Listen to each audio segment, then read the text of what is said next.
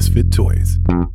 Welcome to episode 642 with my guest, Emmy Nietfeld. I'm Paul Gilmartin. This is the Mental Illness Happy Hour, a place for honesty about all the stuff in our heads, from medically diagnosed conditions, past traumas, and sexual dysfunction to everyday I don't know why I pronounced two that way. Two everyday compulsive negative thinking. This show is not meant to be a substitute for professional mental counseling. Probably pretty obvious to 99.9% of you, but on the odd chance that there's somebody who is like, I think this guy's an expert. I am not an expert, but I do have a lot of experience with all the stuff that we talk about. So, with that said, welcome. Kick your shoes off. Find a beanbag chair to your liking and enjoy the black light. This episode with Emmy, this interview, I mean, it was intense, the interview from last week with Christine Kimmel, and I think if you enjoyed that one, you're going to enjoy this one as well, because this one is another childhood roller coaster. I don't know, I'm so fascinated by people's ability to survive, as they say during the March Madness basketball tournament, survive and advance. It's amazing the shit the children can endure, but it seems like it's like trauma is like a relative that you think was out of your life, and then it just kind of knocks on your door in your 20s or your 30s. It was like, oh, did you think we were done? No, I'm still in your life. Let's read some surveys. This is from the Voice in Your Head survey, filled out by a woman who calls herself Agonizing Ash. What are some of the things you tell yourself about yourself? That I'm weird, different, I don't fit in here. That the world doesn't like people like me, the movers and the shakers that aren't satisfied. That everyone who loves me leaves, whether they want to or not. That I'm destined to be alone and live in this cycle of frustration, neglect, and unhappiness. That I am unloved and uncared for, and that I'm too complicated to comprehend. Boy, those sound like the greatest hits of a lot of us. A lot of our negative self-talk. I don't know about you, but there is something really freeing when I find out that somebody is as fucked up as I am. Not that I want them to be that way, but it just makes me feel less alone. I mean, hell, that's why I started the podcast. Continuing, this is from the Ask Paul Anything survey, and Patrick asks 2 questions. 1, what do you think of a Patreon subscribers submitted survey reading with background ambience music? I think that's a good idea, and I think maybe I got to figure out logistically how I would launch that on Patreon. Maybe I would just give people a link to submit, because they would need to submit audio somehow, or some type of MP3 file. And so I don't know if it would be a voicemail message or them reading a survey or part of a survey, but that's an interesting idea. And, you know, it's funny, with the topic of my support group meeting tonight was complacency. And it's one of the things that I battle because I fear the unknown. I fear change. I think anybody out there that has a doomsday machine in the middle of their brain is afraid to try things that are new. Yet we long to not be bored, to be stimulated, and it's so hard to have both at the same time. So as I'm reading this idea that you have, I intellectually say, yes, that's an interesting idea. And then there's something in my stomach that goes, it's going to be too much to handle. And as I say it out loud, and this is why support groups help me, is I realize how ridiculous it is for me to feel overwhelmed by the thought of something that probably not that many people are going to fill out.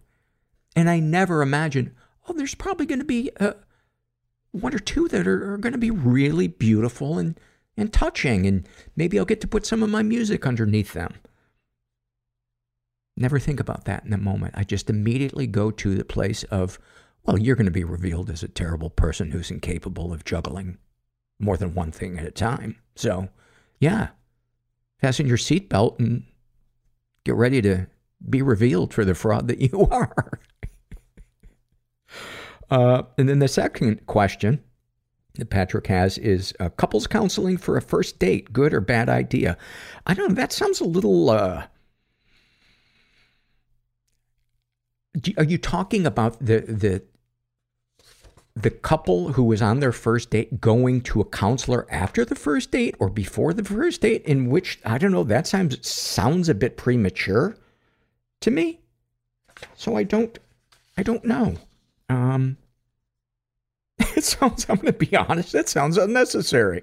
I feel like if you need to go to counseling within the first month of a relationship, maybe find another relationship. Is that hot talk? Is that a little too saucy? Any comments to make the podcast better? It just makes me happy to know that in some way, somehow, my Patreon subscription allows you to have that lovely morning cup of coffee wherever you are, whatever you are into, and all the resulting good feelings that start your days. You deserve all those good feelings for all you do. Thank you, Paula. Well, thank you, Patrick. That means a lot to me. And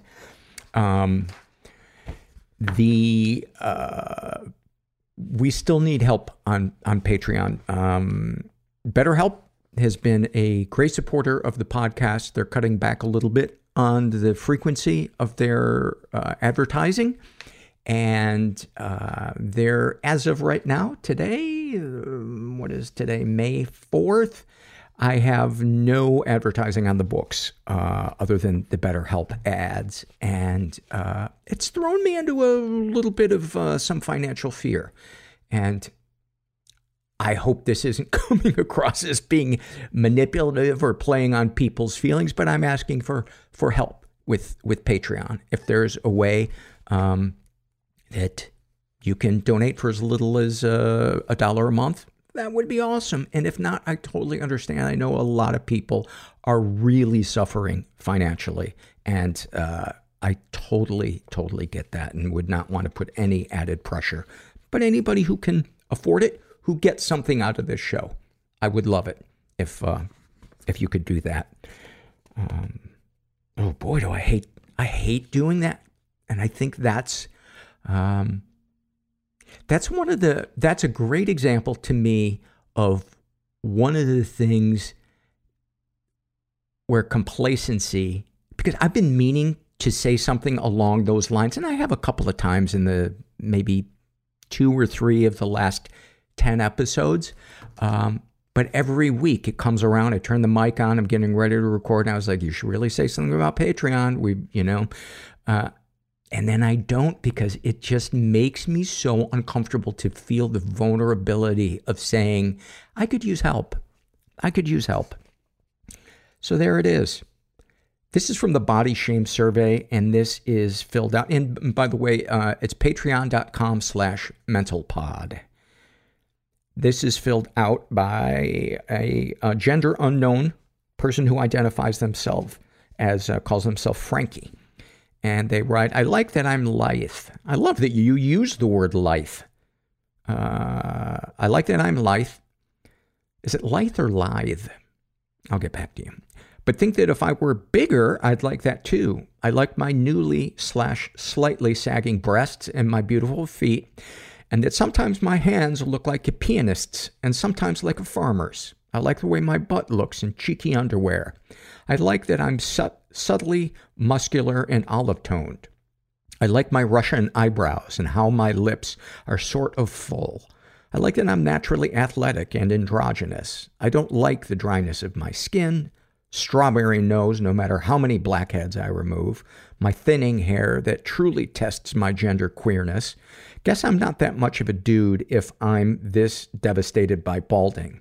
And I know a lot of dudes that are devastated by balding. They may not speak it out loud, but and why can't I have the kind that makes all the hair fall out so I look like a sexier robot rather than the avuncular friar kind? God damn it.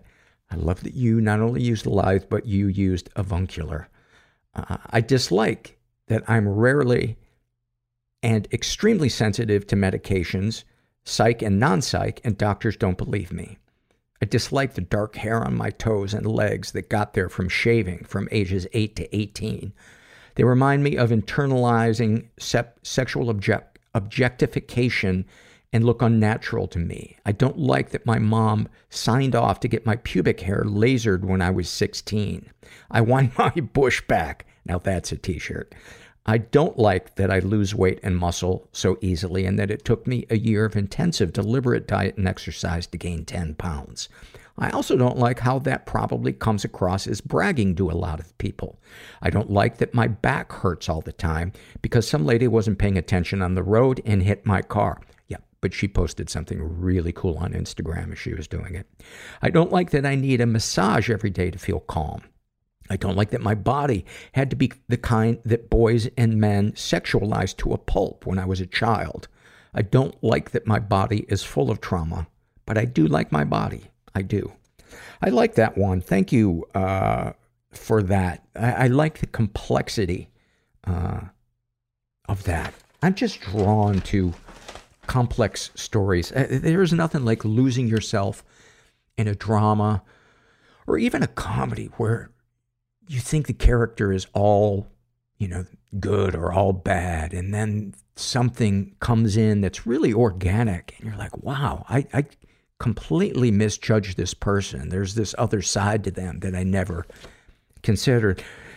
And that's why I think a lot of us are fascinated by serial killers, is we kind of, we're attracted to the darkness, but I don't know about you. I'm also attracted to knowing the humanity in them, especially maybe before they were traumatized. Like, what were they as kids? Were they pathological right out of the gate, or were they kind of sweet kids that got hammered into the state that they're in? I don't know. And people who are really, really entitled and get arrested, and they're resisting arrest, like, how dare you arrest me because I'm not wearing a mask right underneath the sign that says you have to wear a mask. And they always do the same thing. When they get put in handcuffs, then they start crying like babies, as if this is being done to them, as if having to be manhandled was something that they couldn't have avoided. There was this video on YouTube. I've watched it several times now. This woman is driving 106 in a 30-mile-per-hour zone. The cop pulls her over, walks up to her window, and she cracks it. And he says, "Ma'am, step out of the car." She's like, "No, I don't have time for this." It's just, of course, it ends up 15 minutes later, with her on her face on the ground with her hand in handcuffs after, just telling her, hey, here's what's going to happen if you don't get out of the car. I'm going to have to.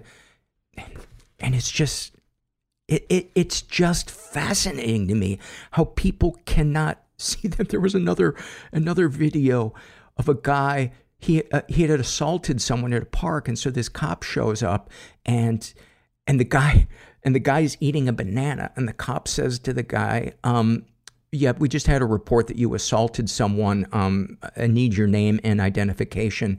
And the guy, still with the banana in his face, goes, "I'd like your name and your identification." It's like, oh, this is not going to go well.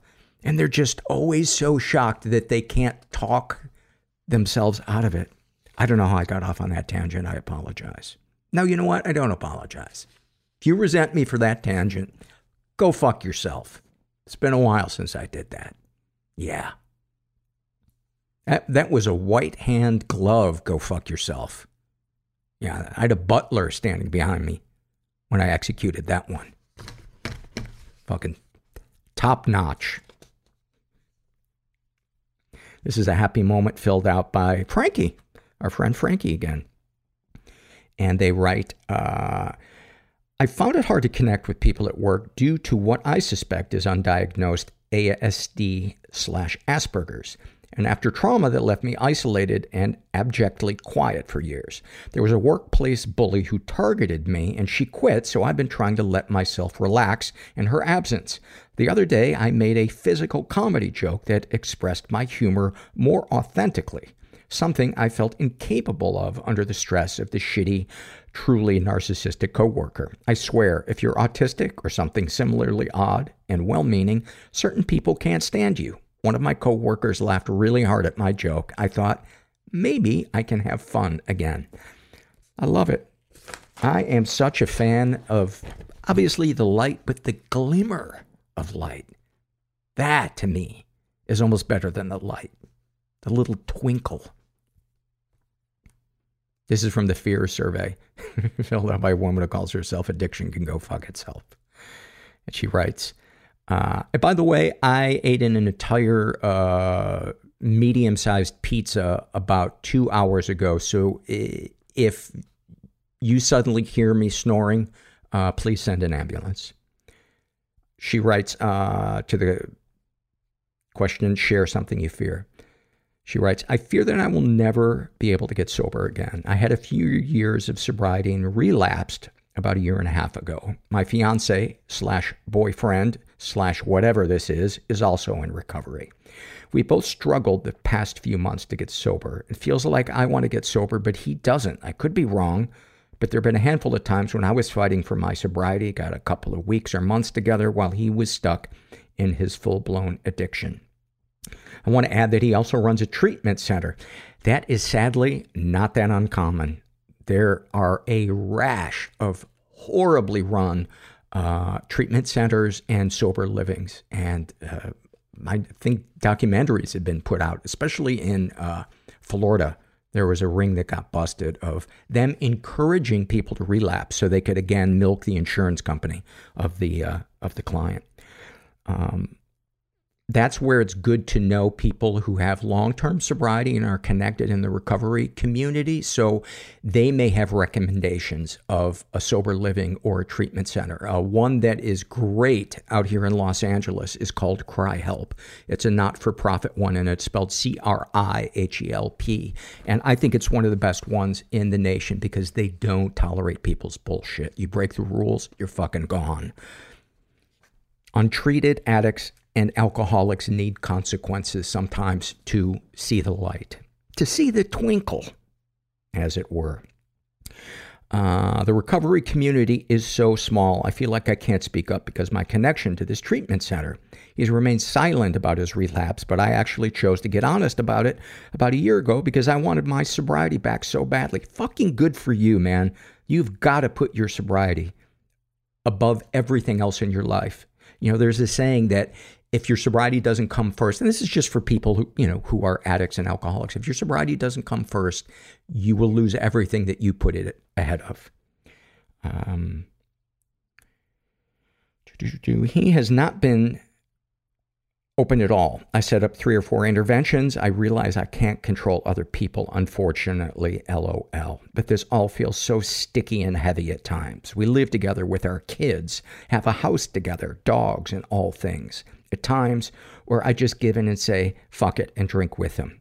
It's because it ends up being easier to just cave instead of fighting it. Sounds like a cop-out, but it's true. There have been times where he pressures me to drink when he knows I'm trying to be sober, and it makes me mad as fuck. It's hard because I understand that he's stuck in his addiction as well. I know that at the end of the day, we have to want to get sober. I fear that I will have to either end our relationship if I want to get sober, or I'll just end up stuck in this cycle of addiction. Then I tell myself that if I leave, I'll probably not be able to stay sober and just end up in another toxic alcoholic relationship. You know, those first 2 things that you said make total sense to me, and those are clear thoughts. The third one, I think, is your disease talking to you, that you won't be able to stay sober on your own. I think that's the fear of being alone, wanting to keep you in that relationship that is really endangering your sobriety. And let's be honest, your life. And maybe your kids' lives. I mean, if you OD, they don't have a mom. None of us plan to OD, but fuck, a lot of us do. 3 people I know died, OD, in the last 3 months. I know this is why I love your show. I imagine I fit your average listener description quite nicely. Ha ha ha. Anyway, today is day 1 for me again. I'm hitting a meeting tonight. I guess I just need to take it one day at a time for now.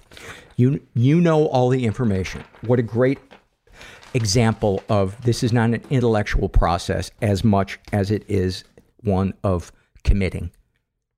Taking faith that things will work out. And I think that's a spiritual aspect often of recovery, working through trauma, whatever it is just saying, I'm going to walk through the fear. I'm going to walk through the unknown because I can't keep doing this.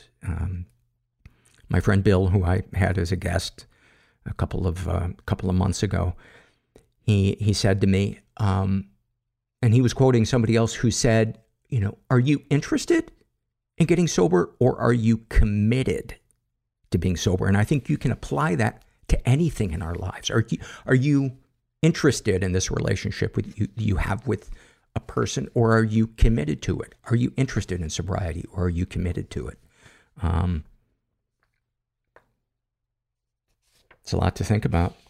I've probably made your situation worse, let's be honest. I've probably just sabotaged any chance your kids have had at a healthy life by just pouring pouring sand into your ear. That's basically what the last 5 minutes of me moving my jaw was, is just me vomiting sand directly into your brain. This podcast is sponsored by BetterHelp Online Therapy. And, we talk about therapy a lot on the podcast. And I need it, man. I need it because when I don't have a sounding board, I think of some pretty stupid shit. And it's just really nice to have somebody who is a professional that I can bounce things off of, that can sometimes say, oh, this might be a good time to bring in cognitive behavioral therapy, or to maybe work through some trauma that seems unresolved. If you've never tried BetterHelp, if you've never tried online therapy, give it a try. It's entirely online. It's designed to be convenient, flexible, and suited to your schedule. I'm a big fan of BetterHelp. I've been using it for years, and I love my therapist, Heidi. She's awesome. Just fill out a brief questionnaire to get matched with a licensed therapist, and switch therapists at any time for no additional charge.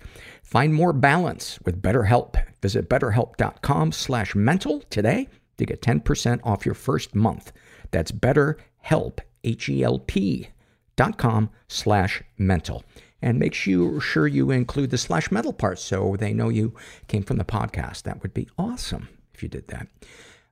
And finally, this is from the Voice in Your Head survey filled out by Callie. What are some of the things you tell yourself about yourself? It's okay. They won't know the fear in you if you keep a straight face. My consciousness might be disintegrating. Heavy weighted blanket on my brain. Symptomatically. And I can't think straight. Things present themselves for a reason. And I can't see straight. I couldn't even drive. The first movie that I remember watching with him, post-traumatic stress, when I was like 5 years old, was Pulp Fiction. And moral injury. I would act out the scenes. Gonna go to hell. With my Barbies. The greatest source of our suffering, ordinary is where all the good stuff happens, is our unwillingness to experience and accept our emotions. It is very hard to heal in dark isolation. I developed compassion. It is in connection and community where that happens. The process was nearly unbearable. Like, I'm going to have to kill myself. We'll be right back after this. I'm here with Emmy Nietfeld, and you had a terrific childhood. Thank you. That's it. I just wanted to tell you that I think you're very lucky that everything went so well for you. Where's my award? Do I get a prize? You do. I just wanted to tell you that you're a big baby and an exaggerator, and the whole world is mad at you. Well, you wouldn't be the first person to tell me that, so I'm not too surprised to hear those words. Oh my God. I'm so glad that you're here, and Wow, where do we begin? Let's start with talk about your mom's upbringing, because that's one of the things I'm glad you touched on in your book, was the kind of environment she was raised in. Because as I was reading your book, I found myself getting so mad at your mom, and I just had to try to remember where she came from.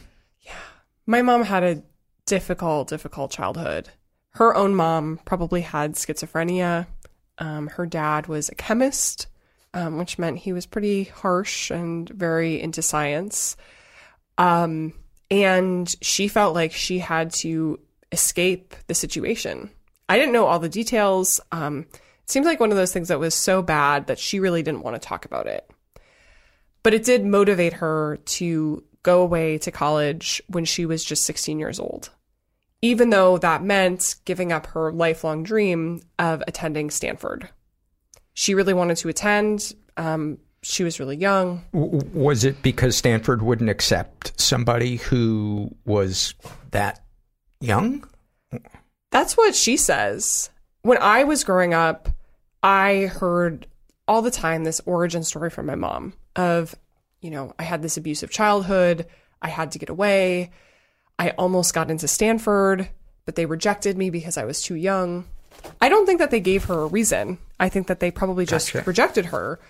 But it had a big impact on me, the way that she phrased it, as I almost got into Stanford. Right. And as a kid, almost every day, she would bring up how her life would have been different if she'd gone to Stanford. Yeah.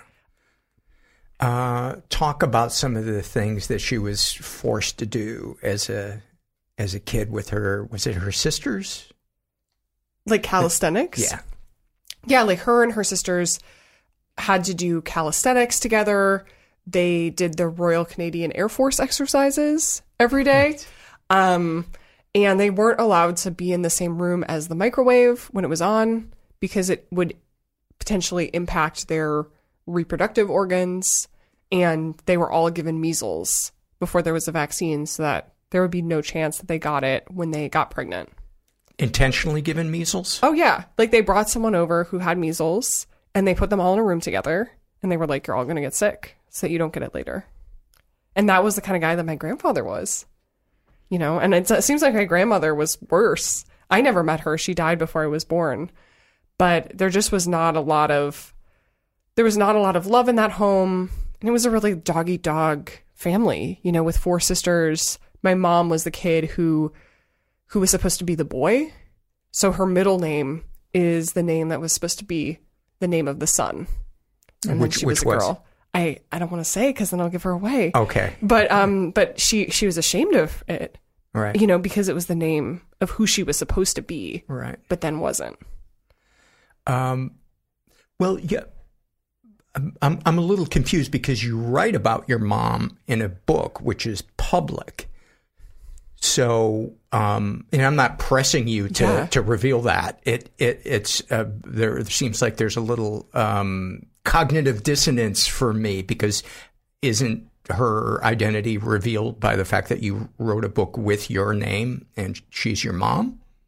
I mean, I think if you do a lot of sleuthing, you could probably figure it out. Gotcha. Right? I gotcha. But it's like, Does she have a different last name than you? Yeah, we have different last names. Yeah, okay. Exactly. I got and it's you like, now. and it's always the question for memoirists, right? Like, what is my story to tell versus what is someone else's story? Right. And that's a fine line. And it's hard when it's your parents. Yeah. Because most people, you can just change their name. You can change, I didn't change details in this book, but there were situations where I left stuff out because it was like, this is my story that I'm telling, but I don't need there to be consequences for this person, right? Right. Like, it's about my experience of them and not like who they really are or who they are today.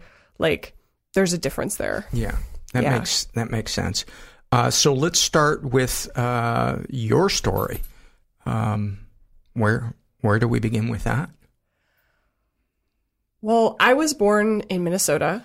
My family was Christian, Protestant. We went to a lot of different churches, like changing almost every year.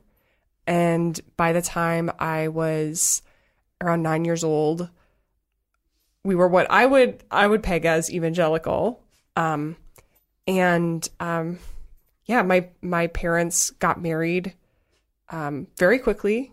My mom was 39 when she met my father, and she desperately wanted a blonde daughter. And I was that child. I was her blonde daughter. And she met my dad, and they got married without, it seemed like there wasn't a lot of other consideration besides that. And so my dad had been unhoused for a while, very rarely had a job. And this was the type of situation that they were getting into. Yeah, you said that your dad, expected the woman to cook and clean, very kind of unevolved dude. Yeah, there was definitely a lot of patriarchal gender roles in our house, which were totally confirmed. Like, I went to a school where girls weren't allowed to wear pants, like not even leggings in the Minnesota winter. And so I loved my dad, right? And I just accepted, like, the father's the head of the home, like whatever he says goes. Whereas it was a lot harder for my mom because, she was a grown adult woman who didn't want to be told, like, hey, you have to go to work, make the money, and then come home and cook for us and clean for us and do all that stuff. Talk about your dad's attitude towards your half-brother. My mom had a son from her first marriage. He was 12 years older than me. And my dad absolutely did not want a stepson. And my brother begged my mom before they got married, like, don't marry this guy. Like, you're gonna get married, you're gonna have a baby, you're gonna buy a minivan, and then you're gonna forget about me. And that's exactly what happened. I mean, I'm sure my mom didn't forget about him, right. But my dad was like, I don't want you to live here, like, would accuse my brother of, like, he's a fornicator, like, he has sex before marriage, and, like... He's 12. Yeah. And then he was, like, 13 and 14, and, like, and he was a great, he was a great brother to me. I have pictures of him, like, holding me upside down by my ankles. Like, I remember one day him, like, explaining Jesus to me, because he was and is, like, very Christian, and he was, like, explaining, Jesus died on the cross, and he told me, like, if there was a 50% chance that you, my sister, would be killed tomorrow, but I could make that stop today if I 100% died, like, I would take that. I would die to, like, cut the chance of you dying from 50% to 0%. But my dad was like, he's not really your brother. He's just your half brother. It doesn't count. Like, he's a bad influence on you. And basically kicked him out as soon as he possibly could. And wasn't he living downstairs for Yeah, a so while? we lived in a duplex. And so we were living in one apartment, and then basically he was banished with his girlfriend to the other apartment. How old was he when that happened? He was like maybe 15, maybe 14. And living with his girlfriend already. Well, his girlfriend, like, she didn't have a home either, and they weren't. And I believe that they were chaste until the day they got, it's none of my business, right? But he was like, they're living in sin, all this stuff. Like, they were like very into faith. Yeah. So it's interesting how people cherry pick parts of a book.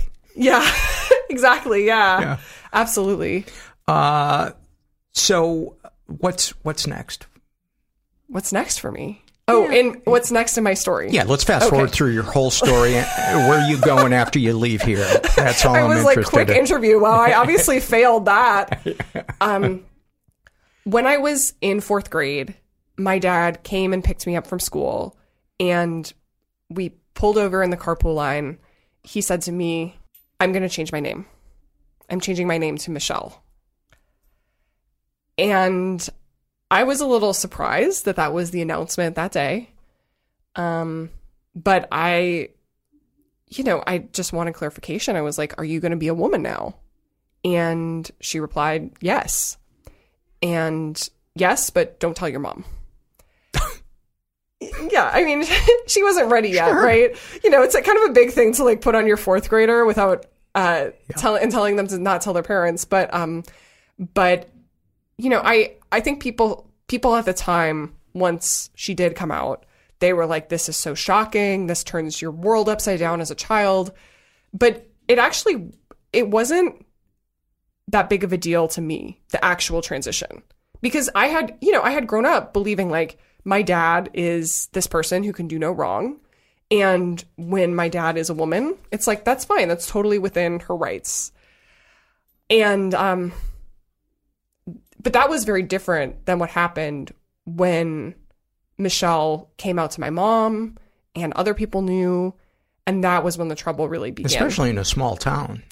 Well, I mean, Minneapolis isn't exactly a small town. It was Minneapolis. For some reason, I was thinking it was a smallish. Well, it was like a suburb. I mean, I was kind of thinking of when you lived with Jan and Dave. Yeah, in Lakeville. Yeah. Well, we were in a suburb, and you know, we attended a church that was like our community. You're talking about Minneapolis or Jan and Dave? We'll get to Jan and Dave for the listeners. This is like my family of origin. Okay. Yeah, we lived in, you know, so it was, but it was also 2001, and so nobody knew about what it means to be trans. Right. Like there hadn't even been that Oprah episode yet. And so it was very, very shocking to the people we went to church with, to the people I went to school with, to my mom. And was anybody at the church accepting? I don't remember anybody being, you know, and also my dad was kind of a curmudgeon. You know? Yeah, that didn't help. Yeah, that doesn't help. And my mom had been trying to get a divorce for a while. Like, she was really thinking about how to leave. She was also a good Christian, you know, who thought divorce is wrong. I don't want to do that. And so this was... And would you put good Christian in air quotes or Yeah, okay. I'm doing air quotes under the table, right? right? Said air quotes. Yeah. Like I don't yeah, I think she was a quote unquote good Christian. Yes.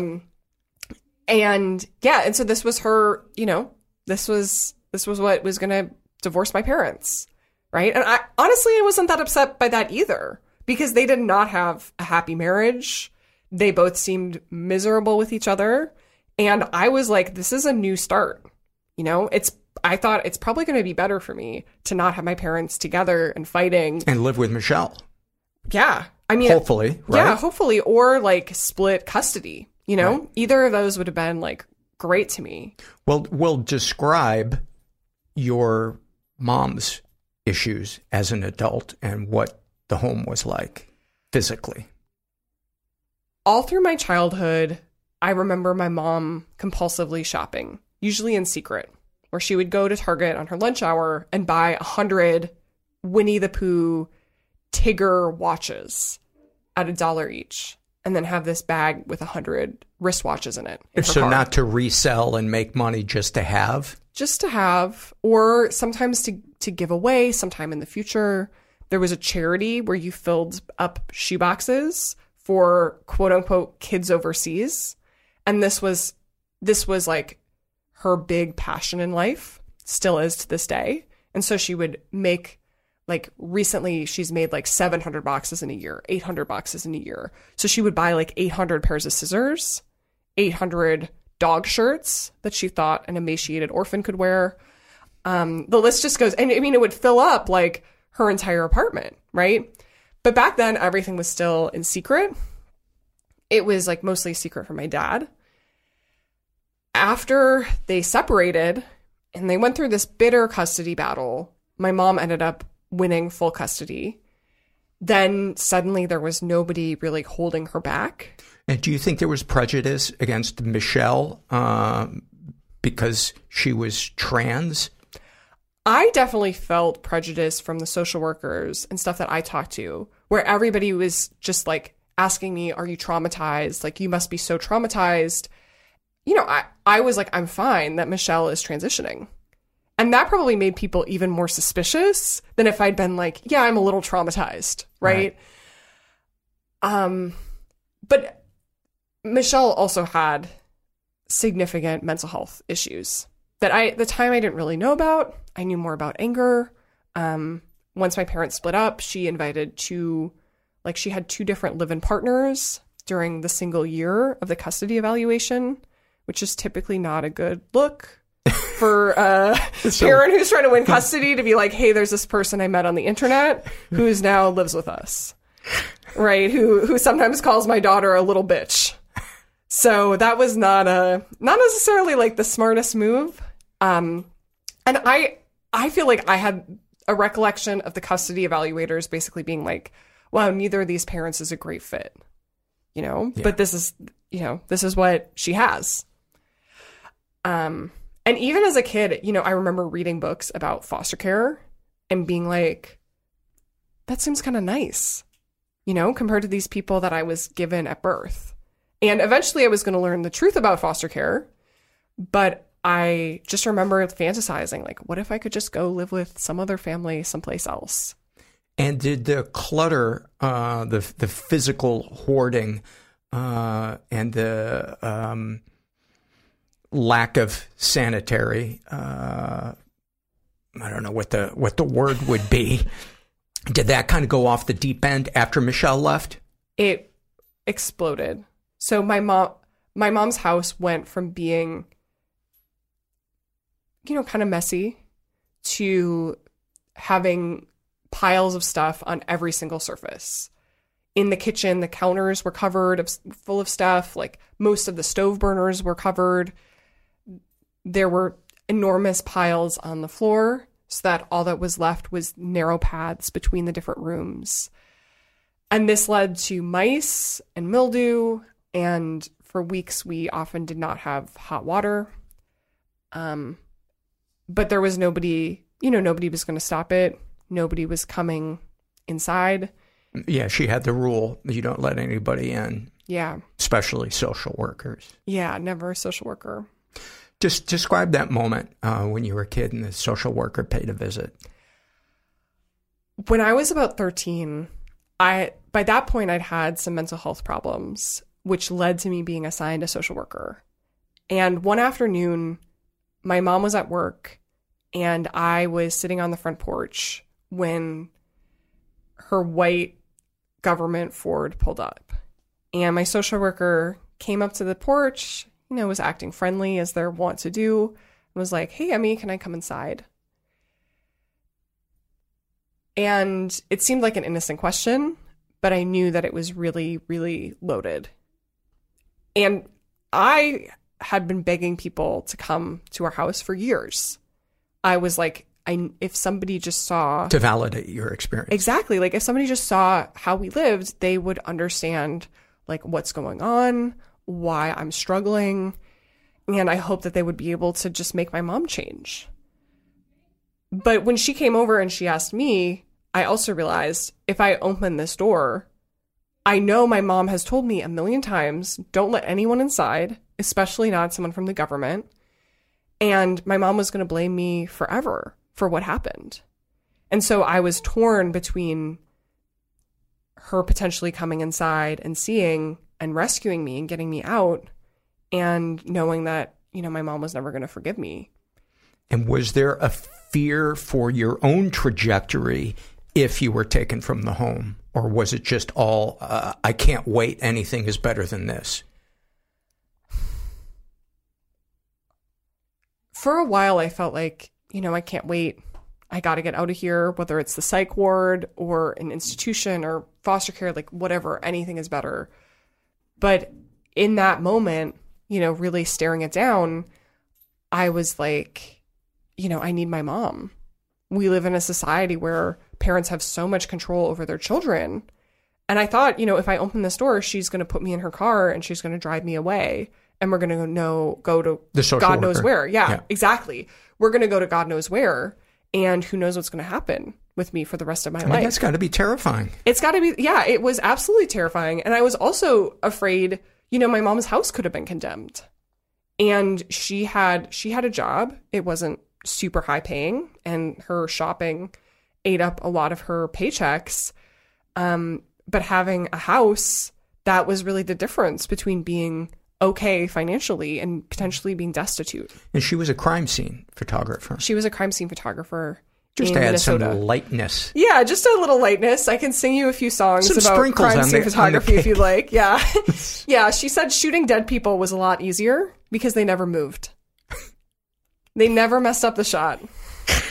That is fantastic. Yeah. Also, all dead people look alike. Is what she said. Yeah. Yeah. And you get used to it after about 2 weeks. That's what she told my future in-laws the first time she met them. You describe the meeting between your mom and your in-laws for the first time. Recall some of that moment. I think one of the phrases you used was your in-laws' eyes kind of wandering away from the table and staring at the wall.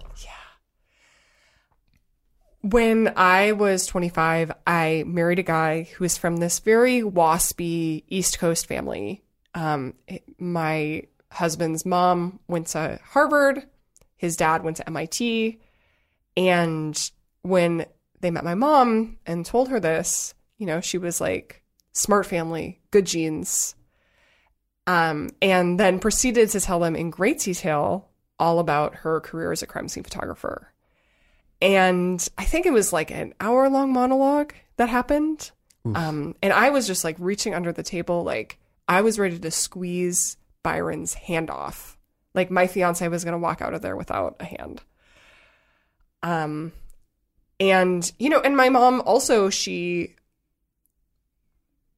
is very proud of her memory. And she brought up to them like, hey, here's the things that my daughter got wrong. Like here, like on her college application essay, she messed up the weight she was when she was born.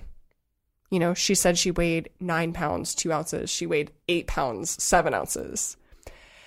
And it felt like she was trying to set up the stage that I wasn't really somebody to be trusted. What do you think as you describe that?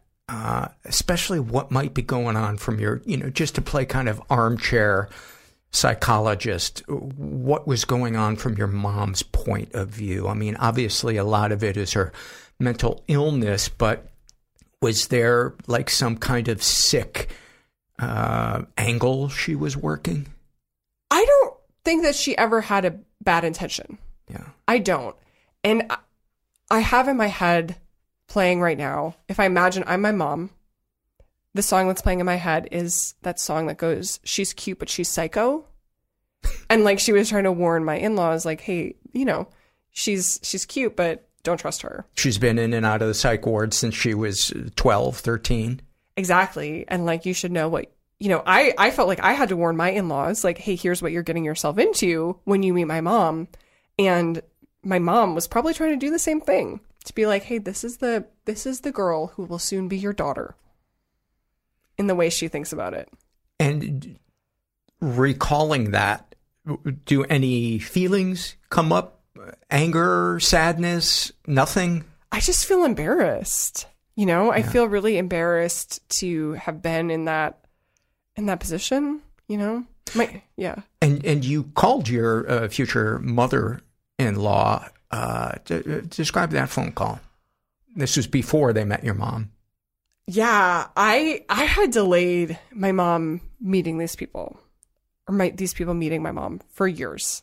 And my hope was that I was going to get married and my mom and my in-laws would meet at the wedding for like 5 minutes and then would go their separate ways. And a week before that, like, I'll re-say that, like a few weeks before the wedding, my in-laws, they planned a trip to Minnesota, my ancestral homeland. At the same time, we were going to be there because they were like determined that they were going to meet my mom.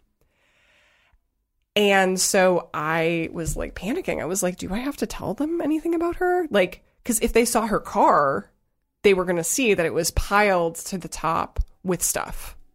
And even just meeting her, like she might have a smell on her, right? Like maybe mouse pee, maybe rotten banana, maybe just that must that comes with this old stuff. There's a smell, too, to depression. Unwashed clothes, like oil, like, you know, human oil on clothes that's unwashed. I don't know if you've experienced that, but people that I'm close with, laundry becomes something that just kind of washing bed sheets. And sometimes I'll walk into somebody's house and I'm like, oh, they're depressed. I mean, she couldn't get to the clothes washer. Yeah. So like laundry was not often going on. And so I called her and I was like, I had like a script written down in front of me being like, my mom struggles with compulsive shopping and hoarding. And because of this, we don't have a close relationship. And it was just really like the bare minimum facts. But that was more than I had told just about anybody in my life before that. You had told Byron. I had told him a little bit. Like he knew that. He had met my mom a few times. But it was still pretty surface level. And did he make any comments after he met your mom to you? And did he question you at all? Like, what was the kind of the communication, if any, about her? I think he felt bad for me. Yeah. Where he was just like, just play along with her and then we'll leave. Like, it'll make it faster if you just agree to everything she takes with her. Or agree to everything that she tries to give you, and then we'll just throw it in the trash can on our way out. He's like I married a guy who's like very accepting and understanding, way more so than me. But he could tell that she was weighing on me, So let's go back to the first time you, I guess you would say your mental illness presented itself externally. Mm-hmm.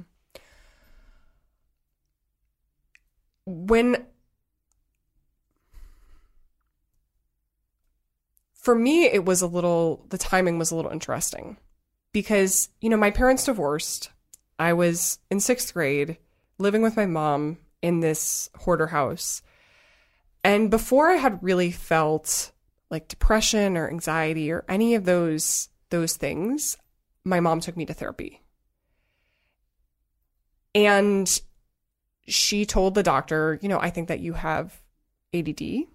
I think my daughter is distracted. She's chronically late.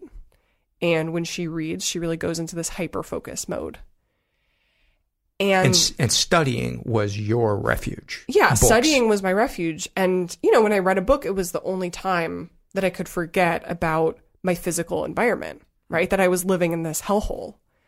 But like she was convinced, I think my daughter has ADD. And my mom is very charming. She's well-spoken. She herself is diagnosed with ADD. And so I was given a questionnaire. My mom took a questionnaire. My teacher did. It was like a 1-page thing. And then I was sent for medication. And so for me, like I was receiving this therapy, it was family therapy. It was with my mom and a lot of like her complaining about, the things that I was doing that she was unhappy with. For instance? Not doing the dishes when we couldn't get into the sink and there was stuff in front of it. She blamed a lot of the hoarding on me and on me being messy, even though she did not want anything to get thrown away. Like, I think she had this fantasy that if everything was just organized, there would be space for it all. And she had promised you often that she was going to tidy up, change things. Yeah, I mean, she would like bring a friend over and they'd spend like, a whole day cleaning, and then there would be like a tiny trash bag. But when I tried to clear stuff out, I threw away the stuff that was obviously bad, like, really expired food, not just a little expired, but, a year or more, receipts for things that were past the return date. I remember my mom coming home from work and being absolutely devastated. Like she went to the alleyway and dug through the trash can, pulling out like one thing after another to take back inside. And then she... Even expired food or other things? Yeah, I mean, she's like, the expiration dates are all lies, right? And old receipts. Like, it was all important to her. And what do you remember thinking or feeling in that moment, watching your mom dig through the trash for things that so clearly to the average person were not important? I felt like there was no way I could win, right? Like I was being blamed for having all this stuff, but I also couldn't get rid of it, right? And what was worse for me was how upset she was. Like she was so mad at me, and she just like staring into her face, like she looked like a hurt child who had just been slapped. And I'll always remember how she said to me, she's like, you emotionally raped me by throwing away my stuff. And it was like, it didn't feel manipulative. It felt like that was really what was going on for her. Her truth. Yeah, that was her truth. Yeah. And I think that, and I have, and I think it's really hard for parents after divorce, especially when you believe that the other parent turned your child against you. And I think my mom interpreted the situation as that was what was going on. And that if only it wasn't for my dad, that everything between us would be like hunky-dory. And so I think that that's why we went to therapy, and then why I was given medication. But it sounds like it, as you describe this in the book, that your mom was not prepared to take any responsibility for anything. She just wanted you fixed. Absolutely. Talk about that, what that was like. Yeah. At first I was so confused because I was like, I don't know what the problem is, right? Like I don't know how a kid could go through a divorce and then a parental abandonment, because Michelle moved across the country after the divorce was finalized, and we never spoke again. I didn't know how anybody to this day.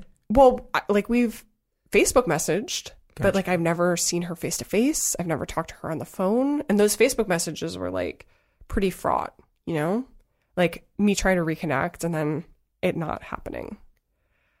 What does that feel like? I mean, that sucks. It sucks, but at least I was a little older when it was going on, right? Versus when I was 10, I thought that she just doesn't want to, she just doesn't care. She doesn't, and there was stuff going on for her, and there was stuff going on with the court orders and stuff like that, where at a certain point she was court ordered not to make contact with me. Why? Well, I was going to go visit her. I don't think that I knew this as a child, but as an adult, I went back and I requested all of the divorce records that I could get from the county.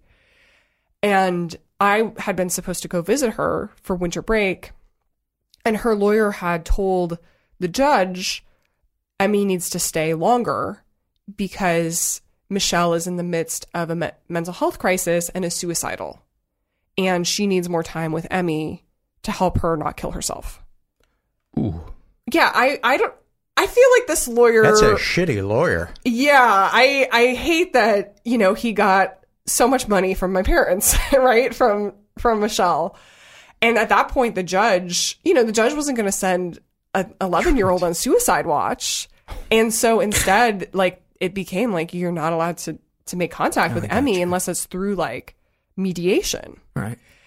But my mom didn't tell me that, instead it was just hey, Michelle's gone, and see how much she loves you now.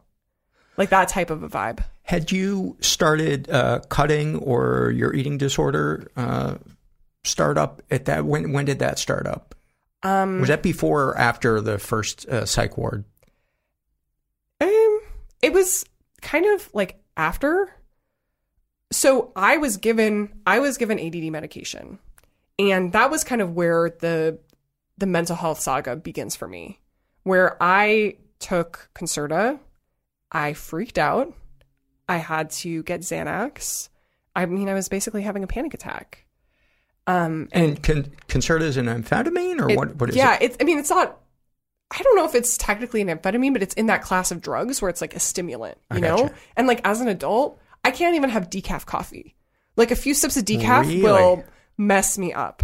Yeah. And so I was given Concerta, and I had straight A's in school. I had, how can a 10-year-old be disorganized or chronically late? I I don't know where that came from. And after Concerta, my mom gave me her leftover Adderall. It's written up in my medical records that she went to the doctor and was like, you know, Emmy didn't freak out when I gave her my Adderall.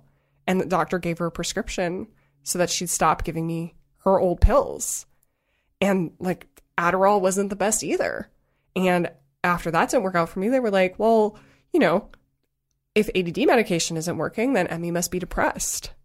And so then I started taking Prozac and then Zoloft and Lexapro. And, you know, obviously these medications help a lot of people, right? Yeah. But also, that's a lot, especially when you're 10 or 11 years old. I mean, I think by the time I was taking this stuff, I was 12. But I ended up going through a dozen psychiatric drugs over the course of 2 years. And like, as I took each one, I just felt worse and worse. And there was... And you took Abilify. Yeah, I took Abilify. That is a shit show. I mean, maybe that works for some people, but holy shit, that is one of the worst side effects I've ever had from a drug. Just suicidal ideation, anxiety, just... Yeah. It was great for a month, and then it just turned. I mean, and at the time, people were not as aware of the fact that these drugs can lead people to... young people, children, to feel suicidal or have suicidal behaviors. And also that withdrawal can be really bad. And so, awful. Yeah. And so I was in this cycle and I really had no idea what role medication was playing. I just thought, you know, this pill is supposed to help me and it's not working. And so I must really be fucked up. And were you in therapy at this time? The people that were prescribing these medications, were they also giving as much weight to you processing things in therapy? Or was it they just thought medicine's going to cure everything? No, for the most part, I went to a physician's assistant who I would see for 10 minutes with my mom and then get a new prescription. I was in family therapy with my mom with this same doctor who sent me to medication. But I wasn't in individual therapy for a few years. And then when I did enter individual therapy, it was very much presented as, you've been bad and we're here to make you be good. What the fuck was that about? I mean, I think that's the assumption, right? When you have a preteen or a teenager who is whose parent is unhappy with them, it's like we often assume hey, the kid is a troublemaker, right? How does a decent therapist not dig to the root cause of a child acting out?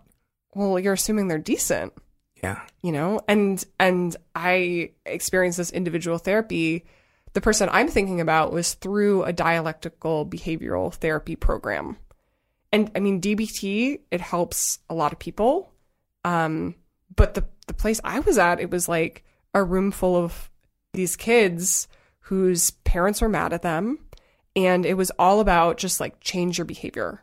Right. I was told, when I began to get really sad and have emotional outbursts, right? I would yell at my mom, I hate you. I want to live somewhere else. All of those things, they were behaviors that needed to be changed. Right. And that was seen as if you fix the problem, which is the behavior, then there's no more problem anymore. If you fix the inconvenience. Yeah, absolutely. And I think people often have this idea that therapy is a place where you go to process things, to get to the root cause. It should be. I mean, it should be, but a lot of times it's not. And particularly when it's a therapist who is these people, they were not making a lot of money, right? They were probably really overworked and probably undertrained. And so, they didn't have a lot of time. It was just we got to fix you in 10 weeks. And this was through your mom's insurance with the government, correct? Yeah, exactly. And so we had pretty generous insurance. I don't know what I don't know if she could have gotten somebody out of network, but, my mom she was looking for therapists who were going to be on her side. And as soon as somebody wasn't on her side, it was out the door. So describe your first psych ward experience. How old were you? What was it like? Just after I turned 13, I was feeling really, really depressed. I had started self-harming for the first time. And I remember my mom called the health insurance like nurse hotline. And one person told me, she was like, you just need to get out of your house. You should go to a shelter and go stay at a youth shelter. And my mom was like, yeah, that's fine if you want to get molested. And somebody else eventually suggested, like, you should take your daughter to the ER and they can evaluate her there. And so I went to the ER, and it was this clean, relatively quiet place. When the psychiatrist came to evaluate me, I was kind of relieved that they were going to admit me. And I went to the psych ward at the University of Minnesota Medical Center, and I loved it. The air was clean. It didn't smell like mouse pee or dog poop. There was endless hot water. I could take as many showers as I wanted for as long as I wanted. And at home, we couldn't even get into the bathtub. And there was food, like warm food that was prepared. And it was just like, felt like a 5-star retreat after being in my mom's house. And basically, as soon as I was discharged, I got home and suddenly I felt horrible again. And I just wanted to go back there. And had you described your living conditions to the staff? It's hard to say in that specific situation, but for years I had been telling everybody I could, you know, you just need to come over, just come see. What I had found was that the more I described it, the more people labeled me dramatic. How is that even possible? Well, my mom would say, you know, we're just messy. Like, you know, I'm a messy person. Gotcha. I have ADD. My daughter probably has ADD. She's super messy. And, you know, she's very well spoken. She's white and college educated. And so people just believed her, right?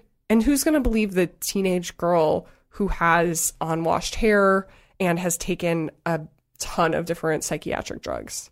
Like, nobody was going to believe me. It's so heartbreaking. I mean, reading your book, one of the things that is so angering is how you are failed at every turn.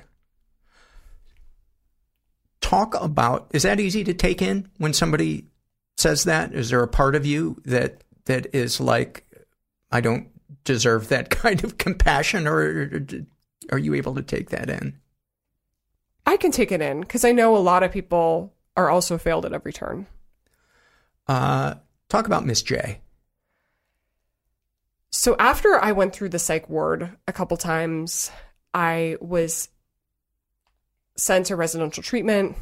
I spent 9 months in a locked facility. And then after that, I finally went into foster care. And while I was there, I attended this beautiful, huge suburban school. This was Jan and Dave. Yeah, I had my foster parents. Yeah, Minnesotans. This family was a very different family than I had grown up with. Backwards would be an understatement. Yeah, like naive would be an understatement. Like my flashcards of Michelangelo's David, those were considered pornography in their house. I think that sums it up perfectly. But luckily at school, I had absolutely wonderful teachers. And I took a photography class where my teacher, her name was Miss J, and she was one of the only people who knew that I was in foster care. And she was very awkward. She looked like a turtle who had like come out of its shell and was not comfortable out in the light. But she let me stay after school. She would give me reviews on the photos that I took. And she was just generally there for me and supportive. You know, we were not having deep conversations, but, you know, she would sing along to Paul Simon's Kodachrome when it came on the radio. And she really changed my life, in part because she made me feel like I was good at something and like I had power over at least one part of my life. And she really clearly cared. So let's fast forward to the academics. And I believe there was something in your book about you filled out your college applications while living in a car? So I always loved to study ever since I was young. And I had dreamed about maybe one day attending an Ivy League school. My academics were all over the place. I ended up going through a bunch of different schools. And by the time I was applying to college, I was going to boarding school. And I had a scholarship. But during breaks, the dorms closed. And my mom's house was worse than ever. And so I was piecing together places to stay with friends and at academic programs. I ended up running out of places to go and sleeping in my car and then eventually staying at a shelter. And this whole time I was like, I need to be writing my college applications. Like if you had asked me at that time, I would have told you that the biggest problem in my life was that my personal statement sucked. Because I knew that my chance at getting into a school like Harvard or Yale or MIT, the type of place that can give somebody a full ride and gives you a lot of security to really change your life, I knew that those places, it wasn't going to be enough for them, that I had gotten mostly A's and had a good SAT score.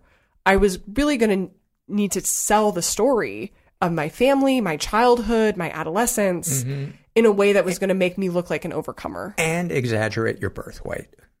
And exaggerate my birth weight. Absolutely. Yes. Like I had to be a huge baby. Underneath it all, wasn't that really the goal, Emmy?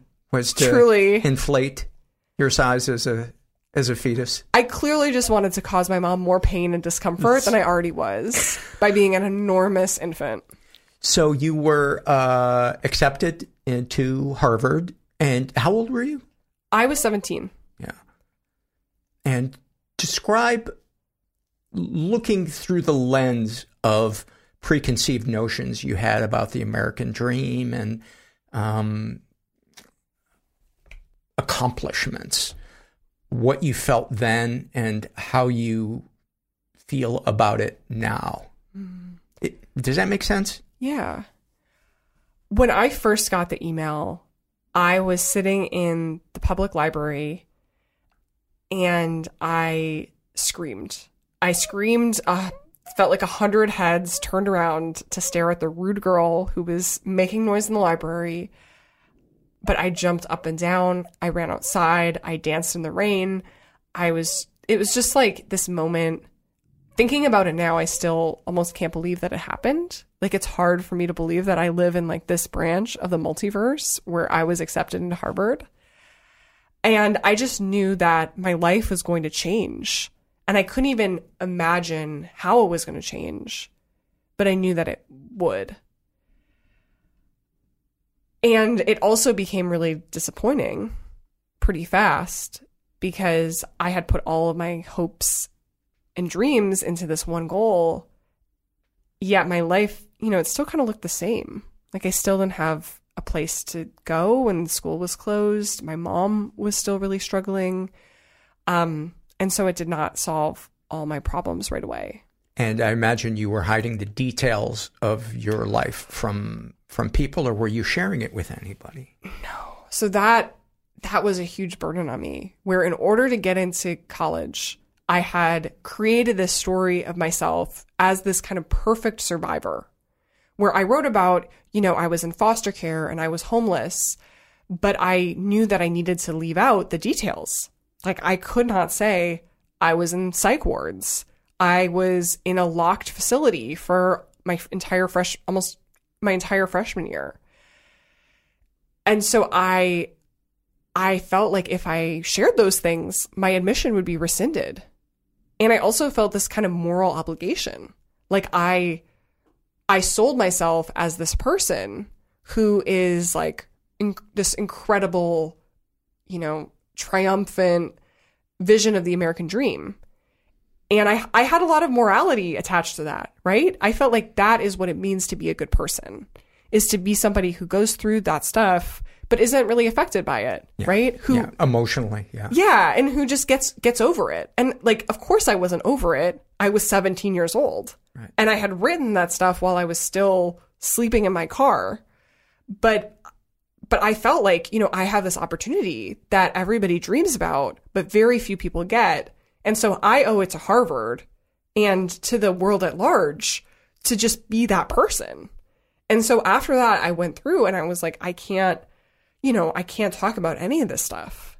And I also didn't talk about like my parents, my home, like the institutions or foster care, because I knew people were going to say like, oh, you're so incredible. Like, you know, you're so strong. And I didn't want people to say that stuff to me, you know, because I knew that wasn't the whole story. And so what kind of experience was it there, other than feeling a disconnect between what you were experiencing inwardly and what you were expressing outwardly? It was absolutely culture shock. I got there from Minnesota and I didn't understand, like, where is Connecticut? Why is everyone from there? Like, what are these clothes that people are wearing? And I had thought like, okay, the Ivy League is filled with bookworms and nerds. And it turns out those people go to MIT, right? Or somewhere else. Those people were not really at Harvard. And so there was like a lot of kind of networking. But I wanted that, you know, I wanted to be somebody who had a good handshake and who knew how to make an elevator pitch. And so I really threw myself into obliterating my old self, which was damaging in some ways. And that has to be fraught with anxiety that the real you is going to be uncovered. Yeah. And then eventually you're like, what is the real you? Right? Like, I think today I'm still like, who, you know, I learned so much there that I'm like, what else is left of me besides this Harvard person that I became? And to be fair, like, there's times when that was absolutely thrilling and I got a lot, you know, I got a lot out of it. I learned social skills. I read that book, How to Win Friends and Influence People. And that was more useful than any of the therapy that I received in high school. Really? Yeah, because it's just, you know, when you come from a super dysfunctional family, especially one where people don't follow social norms, like, I didn't even know what the social norms were. And people would meet me and assume that it was intentional, that I was acting, you know, like a weirdo. But the truth is, I just literally had no idea. Like, what does it mean to be a good conversation partner? What does it mean to be considerate of other people? Right? I didn't realize you should say people's name all the time, Paul, because it makes them like you. There's a point, though, where it feels like a car salesman and it's so icky. Sorry to give you the icks right now. No, you didn't. You didn't. Talk about your mentor, how she came into your life, and she's still in your life. Yeah. When I was 14 and I was locked up at this residential treatment center, I was bored out of my mind. There was endless hours of quiet time every single day where we just had to sit in our rooms. And at a certain point, the staff took away all my books. They said, these books are a distraction and you need to focus on being a kid and getting better. And I thought, fuck that. So when my social worker came to visit, she visited every month. And I thought she was just useless, like that she could not do anything for me. But I was like, I'm so bored here. I have to ask. And so I was like, hey, do you think you could get me a poetry mentor who could help me write poems? Because I could write poems in my little notebook and I would go undetected. And my social worker was totally shocked. But she was like, okay, I'll see what I could do. And the next time she came, she was like, I have someone for you. She's in the next room and she looks just like you. And I went into this next room and I met this person who I call Annette. And we got to spend time alone. And Annette was like, I don't think we're going to be a match because I don't like art. I hate poetry, don't like art. My favorite thing is the IKEA sunflower print. And I was just like, you're a person from the outside. You seem normal. And best of all, she was from Europe. And to me, from Minnesota, I was like, you must be cultured and sophisticated. And so we ended up, she was able to take me outside. We went for a walk. She brought me apples as a gift so that I got to eat like a beautiful pink lady apple instead of like a mealy red delicious apple at snack time. And after that, I saw her once a month or once every few months. But she was just this stable presence in my life. Even when I was, living in foster care with this family who I just did not get along with. And she gave me a lot of advice. Like, she was very straight with me, like about everything from, what I should study in college to really like my mom. Right. And she ended up being the first person who came to my mom's house one day when I was staying with her during winter break after leaving boarding school. And I was crying because there was nowhere for me to sleep. Like, it was worse than ever. And I was just so overwhelmed. And I called her and she was like, I'll come help you clean. And then she showed up, she took a look around, picked up a few things, and then was like, hey, would you mind? She asked my mom, she's like, hey, would you mind if Emmy came and spent a few days with me? And my mom was like, oh, that's a lovely idea. Like, that'll be so great. And was totally on board. Was your mom pissed that you brought her over? By that time, she had known her for a few years, right? Gotcha. And so she wasn't, she was like unsuspecting, right? Gotcha.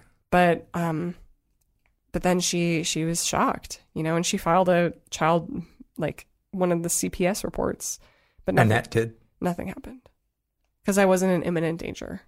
Like, I was staying with, she told me that I was staying with her. And so they said, well, she's staying with you, so it's all fine. And she's like, I'm not this person's guardian. I'm not always going to be around. But then a few weeks later, I went back to boarding school, and then the whole process was going to just repeat itself again during the summer. Wow.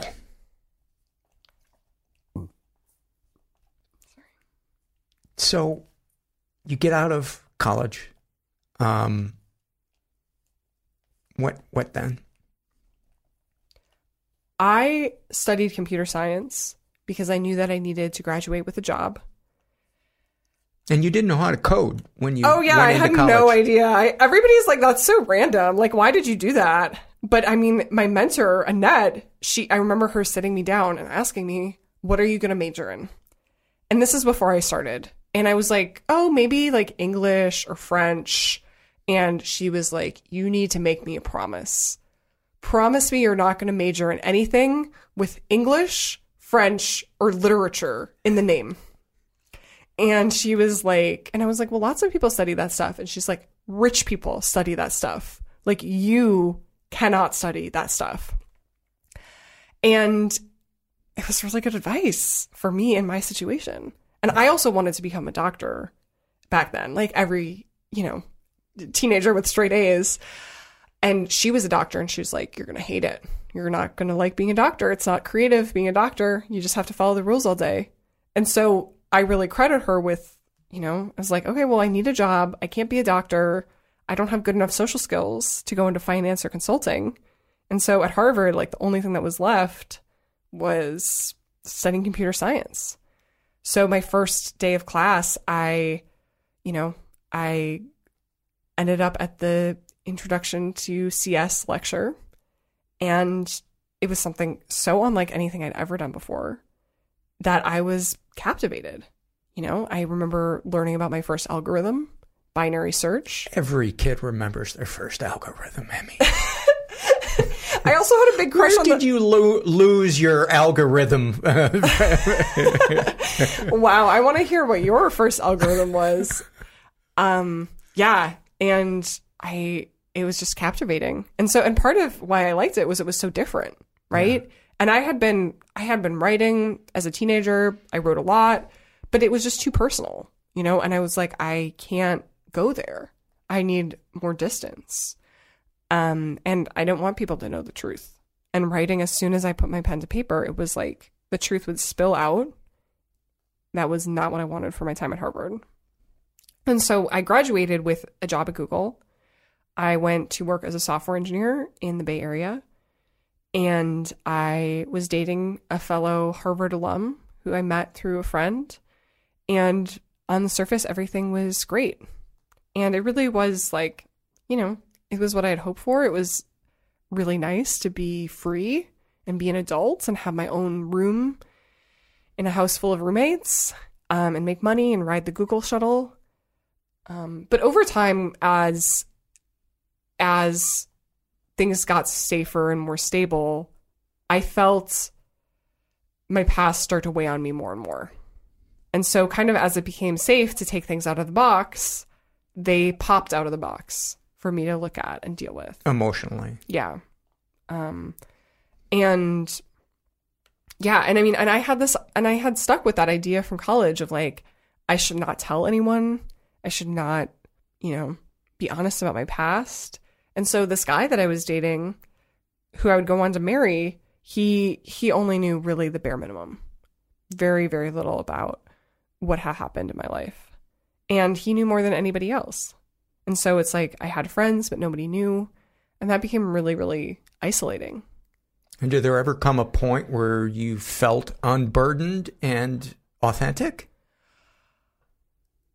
Well, I had a dream about writing a book. And I started doing it about 3 months after I graduated college. I started writing this story. And at first I wrote it as this, like, look at me, I'm so great. Like, here's my story of triumph. Very much that like American dream thing that I sold in my college applications. But as I went on writing it and I started doing more research, I began to realize that that was not actually the full truth. And so I started requesting medical records, going back and emailing the people from my adolescence and interviewing them. And I began to see a way more complicated picture. And I did begin sharing that with the person I was dating and with my friends. And, I mean, every time I learned something new, I was devastated. Like, I got my first set of medical records and I opened it up and read about the doctors calling me, dramatic, histrionic. They were writing about me like I was a real problem. And it made me feel like I was a real problem, right? All these years later, I shut my laptop, like closed the PDF, and I was like, I have to kill myself. Like, I can't live with the things that I did as a teen. Because they really saw me as a problem, right? And at first I wasn't questioning that.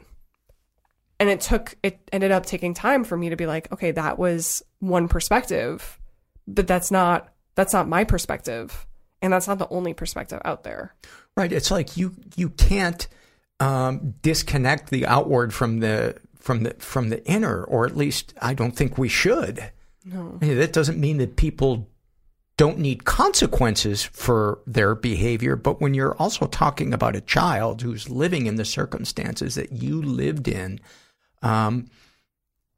it's just so heartbreaking to hear that nobody was giving weight to your situation, what was causing the outbursts. Yeah. Eventually, I started to recognize how there had been this expectation on me that no matter what my mom was doing or anybody else was doing, I was supposed to just be okay and act okay. And we have this absolute obsession in America with resilience.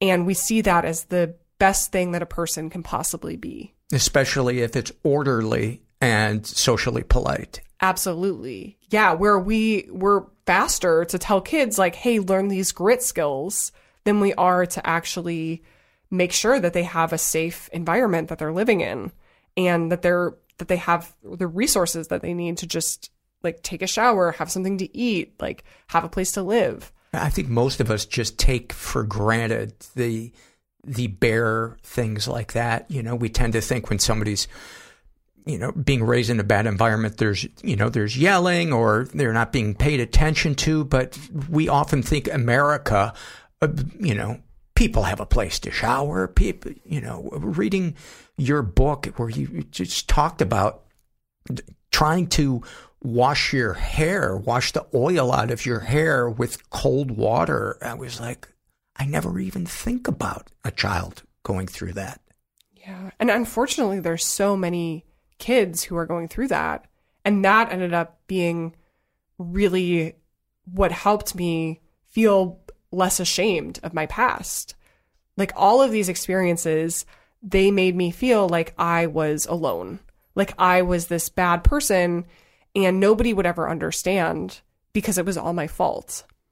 And I started to recognize, like looking at, okay, how do residential treatment centers work? How does the foster care and child welfare system work? That these systems are often designed to make people feel isolated. Like that is the purpose of them. And when it's not the purpose, it's often the effect. And in fact, my experience with therapy and with adults like not helping me is unfortunately so common, especially for kids who are not coming from a place of tons and tons of privilege. If someone is listening right now that has any kind of influence in the mental health care system, especially for adolescents, do you have any advice or suggestions or just things that you want to say?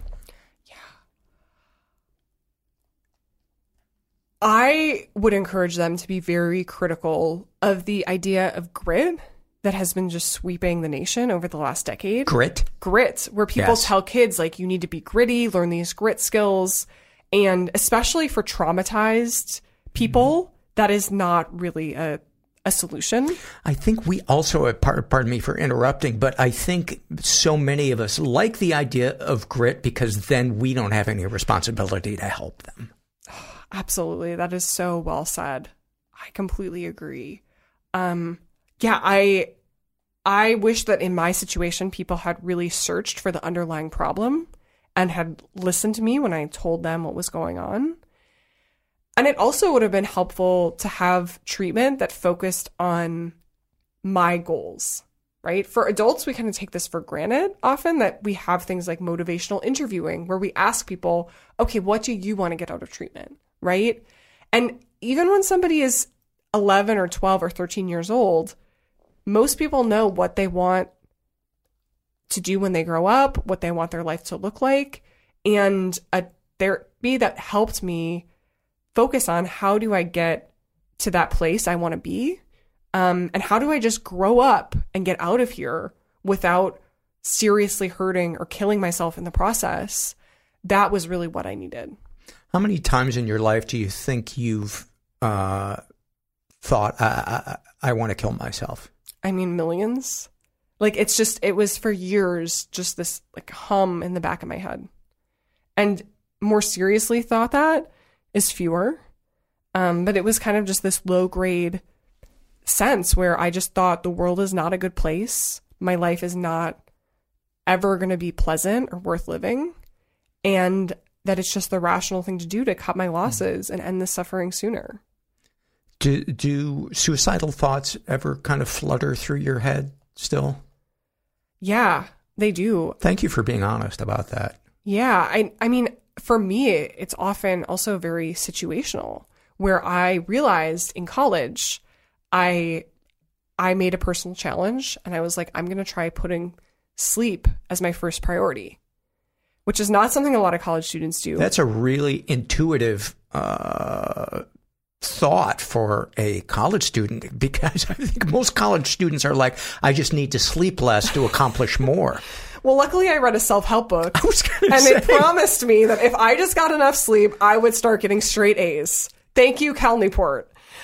So I did this challenge, right? And I remember after like 2 nights of sleeping for 10 hours a night, I woke up and my head was just silent. Like that hum of, I want to die, I want to die, I want to die. It just wasn't there anymore. Wow. Yeah. And and then of course it happened where I had some nights where I didn't sleep well. And then I was shocked when suddenly it was back. And that still happens to me. Like I can handle like one night without enough sleep. But then when there's a second night, I'm like, I have to watch myself. I have to just take really good care of myself because I'm going to be like fragile in that way that day. Just like having, and it's so different to see that as like, this is a normal, like biological reaction that just happens for me. Right. Mm-hmm. Where it doesn't necessarily mean that like I'm totally messed up, but I feel like a lot of people out there, like when you're struggling with mental health, it becomes much harder to sleep, to exercise, to take care of yourself.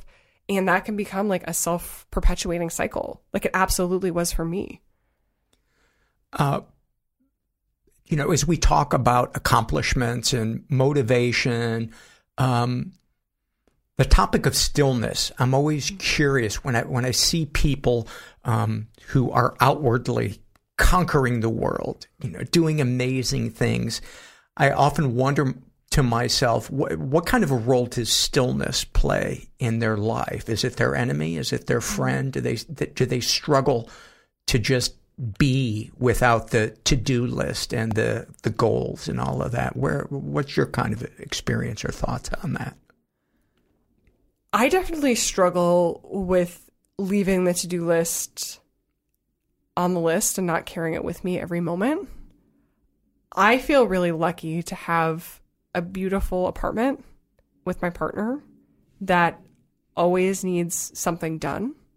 And so for me, my home is my happy place. I had a Monstera emergency a few days ago where my houseplant got root rot and I had to repot it immediately before going to the airport. And it's like, it's not still like lying flat on your back still, mm-hmm. but it's just this peaceful place where the stakes are lower and it's about community and connection and being present, it sounds like. Yeah, absolutely. Yeah. Cause I always think like, I'm not going to be able to like leave my stuff at the door. Like I love working more than anything. And then sometimes I just get home and then I'm like, no, I can just be here, know? Like. I think meditative hobbies, it's something where we're fully present. We're not ruminating on the past or, having anxiety about the future. They're so re-energizing. Absolutely. Yeah. And seeing for me, like with these plants, part of it is my mom was a big gardener and I spent a lot of time like gardening with her and doing like house projects with her. And so even though we are estranged now, it's a way in which I kind of emotionally feel connected to her and to where I come from. And it's also so wonderful to see the plants grow and thrive. Mm. And then it hurts me a lot when I kill them. But that's always the flip side of love, right? I'm going to recommend you never get an orchid. Oh, I just throw them out when I'm done. Oh, you do? I didn't know that they could reflower. They can, but it's, oh my God. Yeah. They're, I think I might qualify as an orchid serial killer. Oh man. Yeah. But they're so beautiful. Just treat them as disposable, right? Yeah. Yeah. Emmy, thank you so much for coming by. Your book is called Acceptance, and it's great. Thank you great. So much. And thank you for being so open and honest about your life. Thank you, Paul. Really appreciate it. Really enjoyed talking to her. What a nice young woman. Do I sound like a grandpa? I don't care. I'm old enough to be a grandpa.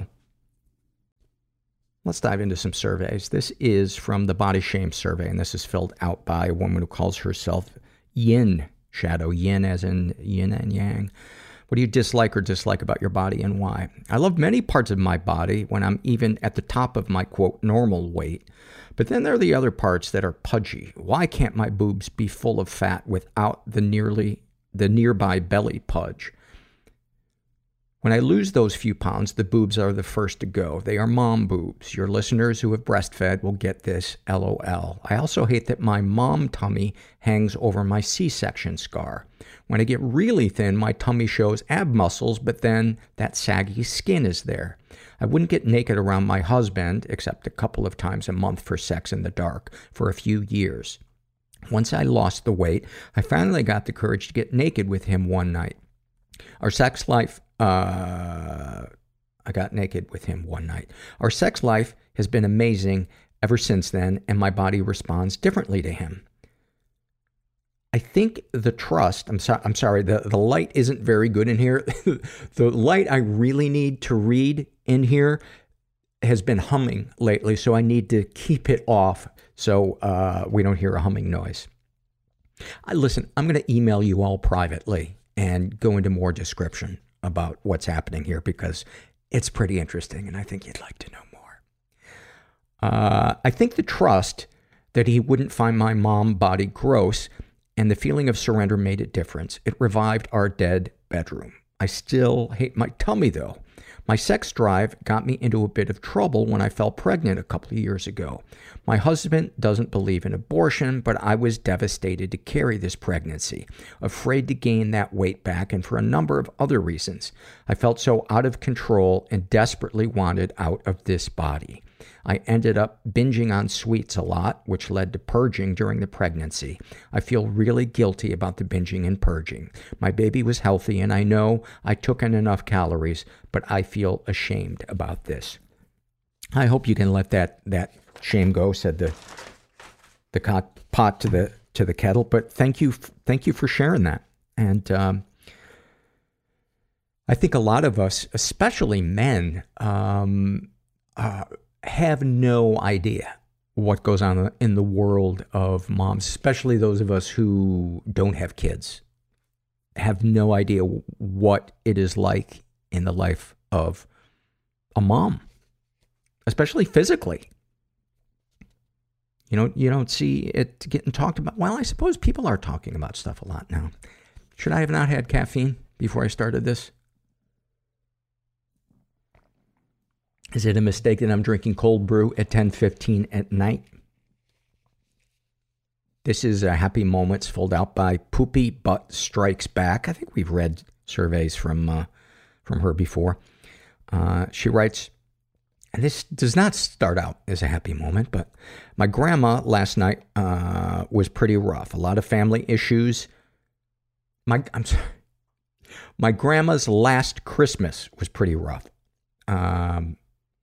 My grandma had gone into full-blown dementia and had just entered into the dementia unit at her local nursing home. So much sadness was everywhere in my life at this point. It was so overwhelming. The night before Christmas Eve, I sat with my grandma in the commons area of the unit. She no longer knew who I was, but she knew I was family.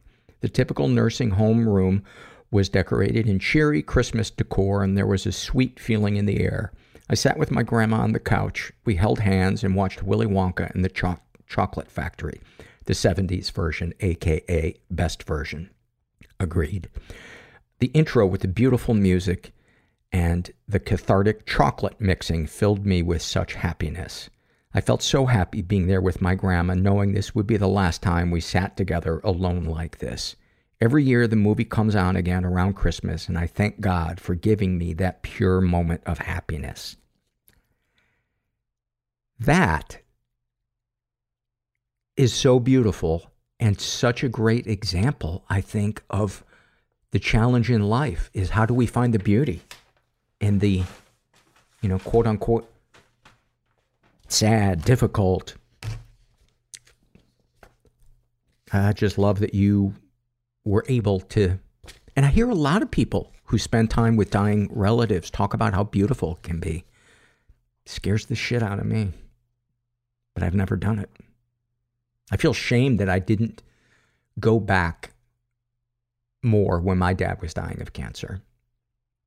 But I was honestly afraid. I was afraid that I was going to, I don't know what I was afraid of. So when I hear people share about being there for somebody, I just say, my hat is fucking off to you, man. This is from the memorable vacation arguments survey. And this is filled out by Frankie again. Frankie, you're hogging the internet. Frankie writes, my parents divorced after 30 years. I don't have one memory of them in a tender moment or having fun together. My dad took us to California when I was 14 and my brother 16. We went to museums and paraglided, and my dad did this thing. He was so concerned about his plans and maybe frugality that he didn't care that his kids were hungry. My mom, who's an angel, but had started stooping to his level out of powerlessness, started making fun of him in the car, mocking him. My parents almost never yelled. They were more into bickering and silent treatments. My dad started yelling something like, God damn it, I'm sick of being treated like shit on a trip I paid for. That shut us up. Then we went out to eat one of the countless silent dinners of my childhood. My mom cites this trip as when she realized that his selfishness affected the kids too. How the fuck it took her that long is beyond me. When I was 11, I asked them to divorce. They believed in 70s pop psych, that divorcing irrevocably messes kids up. Guess what else does? Never getting along in front of them and modeling powerlessness while teaching them to give up easily and never offering life advice or appearing trustworthy enough to confide in. Anyway, ... Thank you for that. Agreed, man. And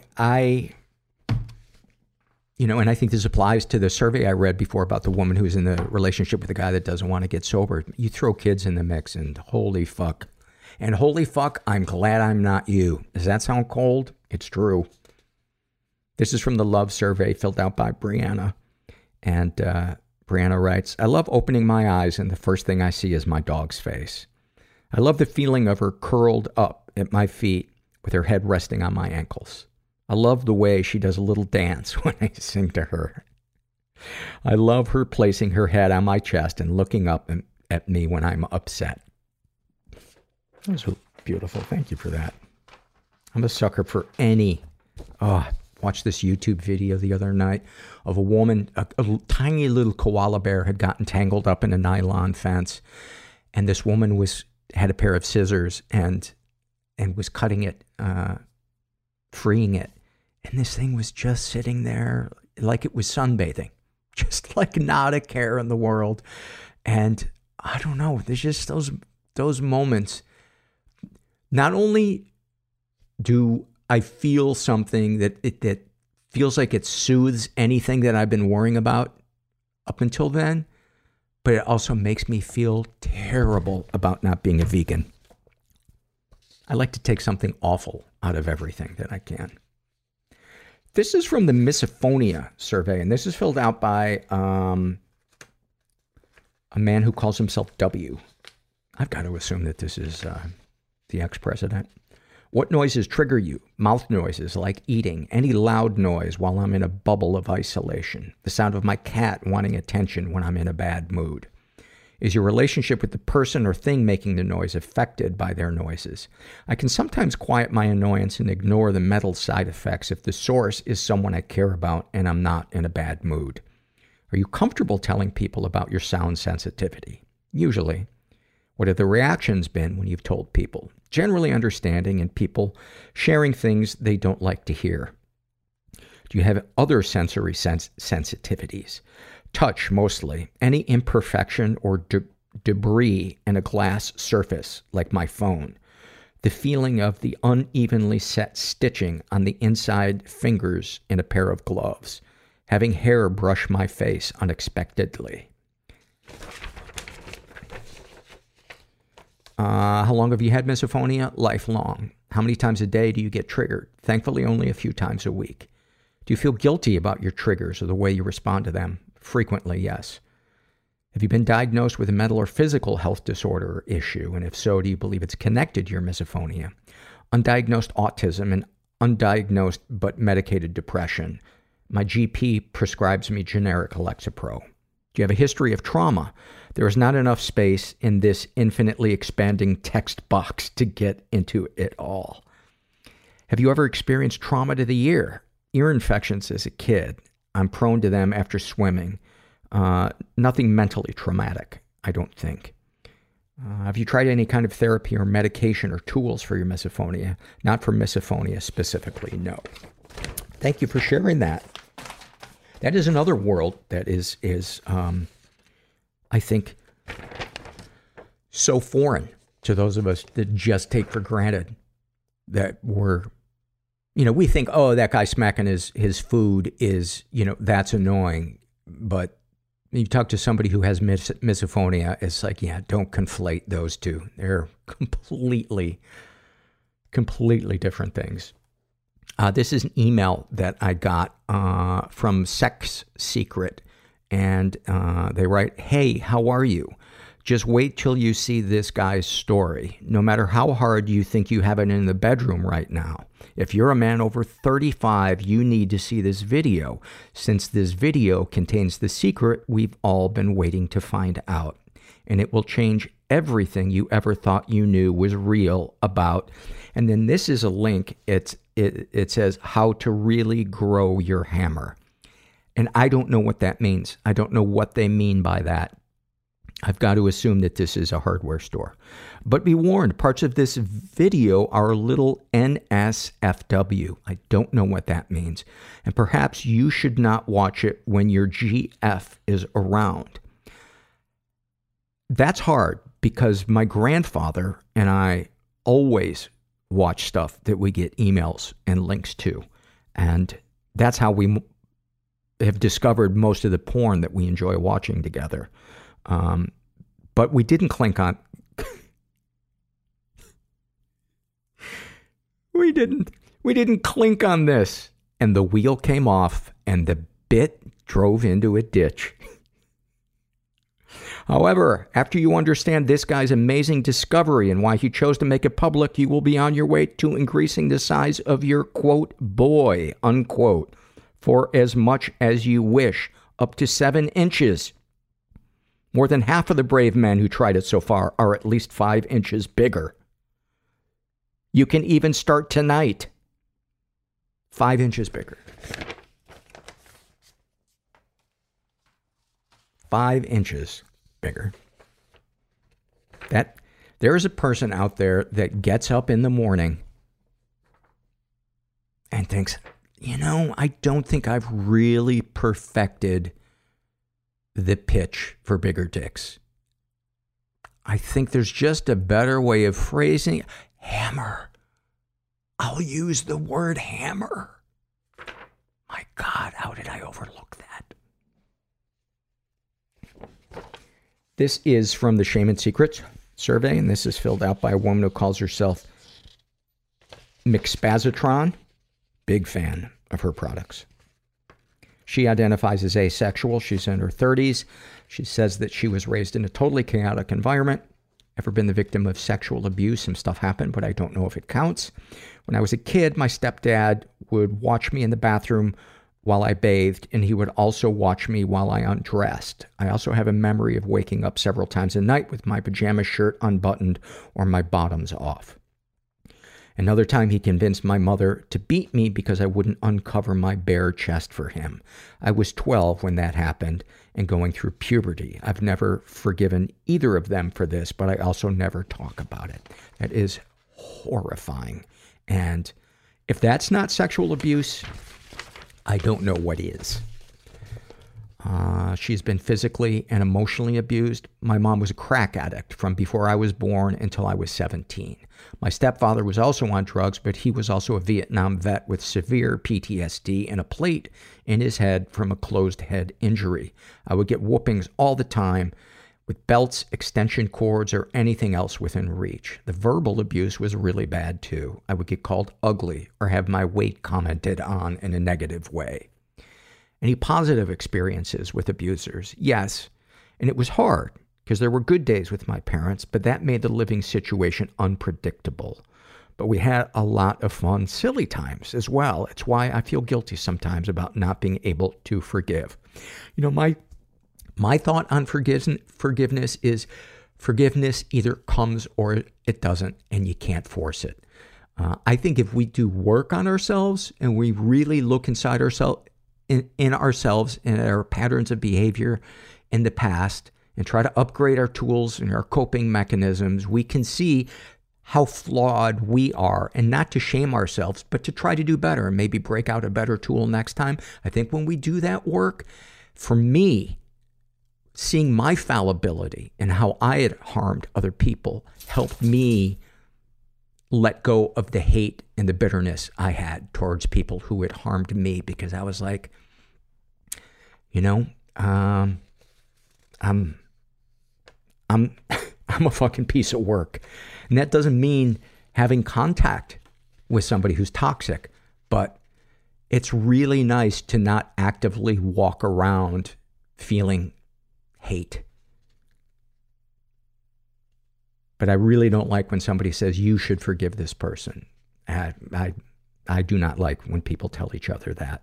It would be great if you could forgive somebody, but I think it's got to be organic. I think it either comes or it doesn't. I think it's a byproduct. I'll email you guys some more details about that. You guys are going to get a lot of emails from me. Deepest, darkest thoughts. I wish I poisoned my stepdad. I really wish I killed him when I had the chance. I feel like because I was so young, maybe I would have gotten a lenient punishment. Darkest secrets. The story about my mom beating me because I didn't uncover my chest. I've never been able to talk about it because it's embarrassing. I know I didn't do anything wrong, but I have a lot of shame about it. I have never told anyone else this story. Well, I thank you for sharing that. That's one of the things that I am so grateful to people who fill the surveys out for, is the stuff that they share, especially when they're sharing it for the first time. It really, and I hope this doesn't sound like I'm being maudlin, but I feel such a privilege for this to be the platform for people to let that out. And I know a lot of times it can be a cathartic experience for them. Sexual fantasies most powerful to you. Being an asexual, I don't really have any sexual fantasies. My fantasies always just include men being really genuinely nice to me, LOL. What, if anything, would you like to say to someone you haven't been able to? I wish I could tell my little sister I'm sorry for not being better at protecting her as kids, because we're cool with each other, but not super close, and I wish we were. What, if anything, do you wish for? I wish I was normal. I've been depressed and anxious since I was 8 years old. I also wish I didn't have a kid because I don't know what I'm doing, and I'm afraid I'm just like my mom, and he doesn't deserve that. He's such a good and sweet kid who deserves better than me. Have you shared these things with others? No, I'm ashamed. How do you feel after writing these things down? Part of me feels like I should delete all of this, because what if you read this and people think I am horrible? But the other part of me is proud that I am even able to do it without breaking down. Must be the Lexapro, LOL. You should be proud of yourself, A lot of people live their entire lives never stopping and turning around and looking into the jaws of the monster. And the cycle of abuse just gets perpetuated. It's the easiest thing in the world, and understandable to just turn around and run, whether it's into addictions or just repeating the behaviors of our parents or abusers. But just writing it down is a great first step. And I want to give you a high five, and you do not sound like a horrible person. You sound like a really cool, sensitive person who went through some fucking shit, and it really affected your ability to trust and be intimate, and how could it not? Anything you'd like to share with someone who shares your thoughts or experiences? Just that you're not a weirdo or a freak, and you're not alone. You'd be surprised who can relate to you. Amen. Amen. Any comments to make the podcast better? Not really. I'm a black woman, and I like that you have black people on. Maybe have more black women on, or see if you can interview some teens, ? But this podcast has got me through some rough times, and I appreciate how you will talk about things most people won't. Thank you. Well, thank you. Thank you. I appreciate it. And you sound like you would be a good guest if you ever find yourself in the Los Angeles area, but that also sounds like, you just wrote that stuff out for the first time. That might be like, hey, you enjoy swinging that bat? Hey, how about coming and playing baseball publicly with an audience? This is from the Happy Moments survey filled out by a woman who calls herself, I believe we've read her surveys as well, 7 out of 10 on a good day. 1 or 2 happy moments. I put my hand on my cat's paw and she flexed her paw to hold mine with her little claws and looked at me so lovingly. Knowing her little life is happy because of me makes me feel like a good person. I love when I work a morning shift and I get off and it's still light outside. And I drive home and get a coffee and the day feels young and the air feels clean and the sun is shining through my car window and I'm happy to be alive. Love it. Love it. I don't know if any of you are like this, but I hate getting up early, but I love the morning. I love the light in the morning. I just can't get out of bed. But like when you're driving at 6:30 in the morning and the sun's just creeping up and you got a cup of coffee, it's just, is it because you feel like you're getting a jump on the day and you're not the lazy piece of shit that you always call yourself? I don't know. I imagine a lot of you feel the same way. And then finally, these are some loves, and this is filled out by Egg Girl. She writes, I love when the brown sugar on my oatmeal still crunches in my mouth. I love how my 3-year-old son says, don't interrupt me when he is bothered while sleeping. I love when I'm in a black depression and I hear birdsong at a weird hour and it makes me realize that how I'm feeling isn't right. I love waking up from a good dream. I love when the toast comes out just right on the first push. I love the part after fighting with my husband where we both have worked hard to get somewhere useful and we hug and that hardness I had felt in him is gone and he wraps his whole self around me and I feel safe enough to do the same. Oh, that's really beautiful. I love warm paper from the printer. I love when the salad dressing starts to thicken up. I love taking a nap when it's raining outside. Oh, I love this one. I love smelling that it's about to snow. That is something that people in the Southwest are probably not familiar with, but as a Midwesterner, oh. And I think, of course, one of the classics is when the streets are wet after a afternoon thunder shower in the summer, and you can see steam coming off the pavement.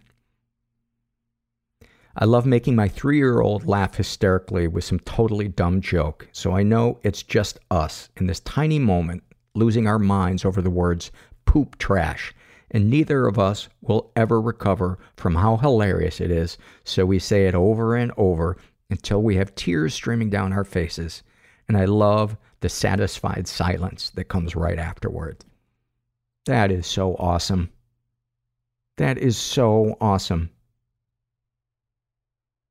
Man, I've been doing this podcast 12 years, and I don't think, when people have shared favorite memories of being with a parent, I don't know if I've ever read one where they're describing something that a parent bought them, but 90% of the ones that they describe are moments where their parents being silly or paying attention to them, making each other laugh, or, taking them out of school for a day to go do something fun, to go fish together. And I just love reading those moments, picturing you and your kid laughing together. For those of us who were raised in homes where there was not a lot of laughter, I can't imagine what it's like. I suppose we laughed a bit in my house. Maybe I just never laughed, but around my family, I laughed around my friends. Anyway, I'll email you guys the details of this because it's starting to get a little bit long. It's in my dissertation, which you will get a copy of once the committee validates my dissertation. What's the verb you would use if your dissertation gets accepted, passed, graded, rejected? I don't know. I had too much caffeine. What time is it? 10:40? Let's go watch a documentary. If you're out there and you're feeling stuck, never forget that you are not alone. And thanks for listening.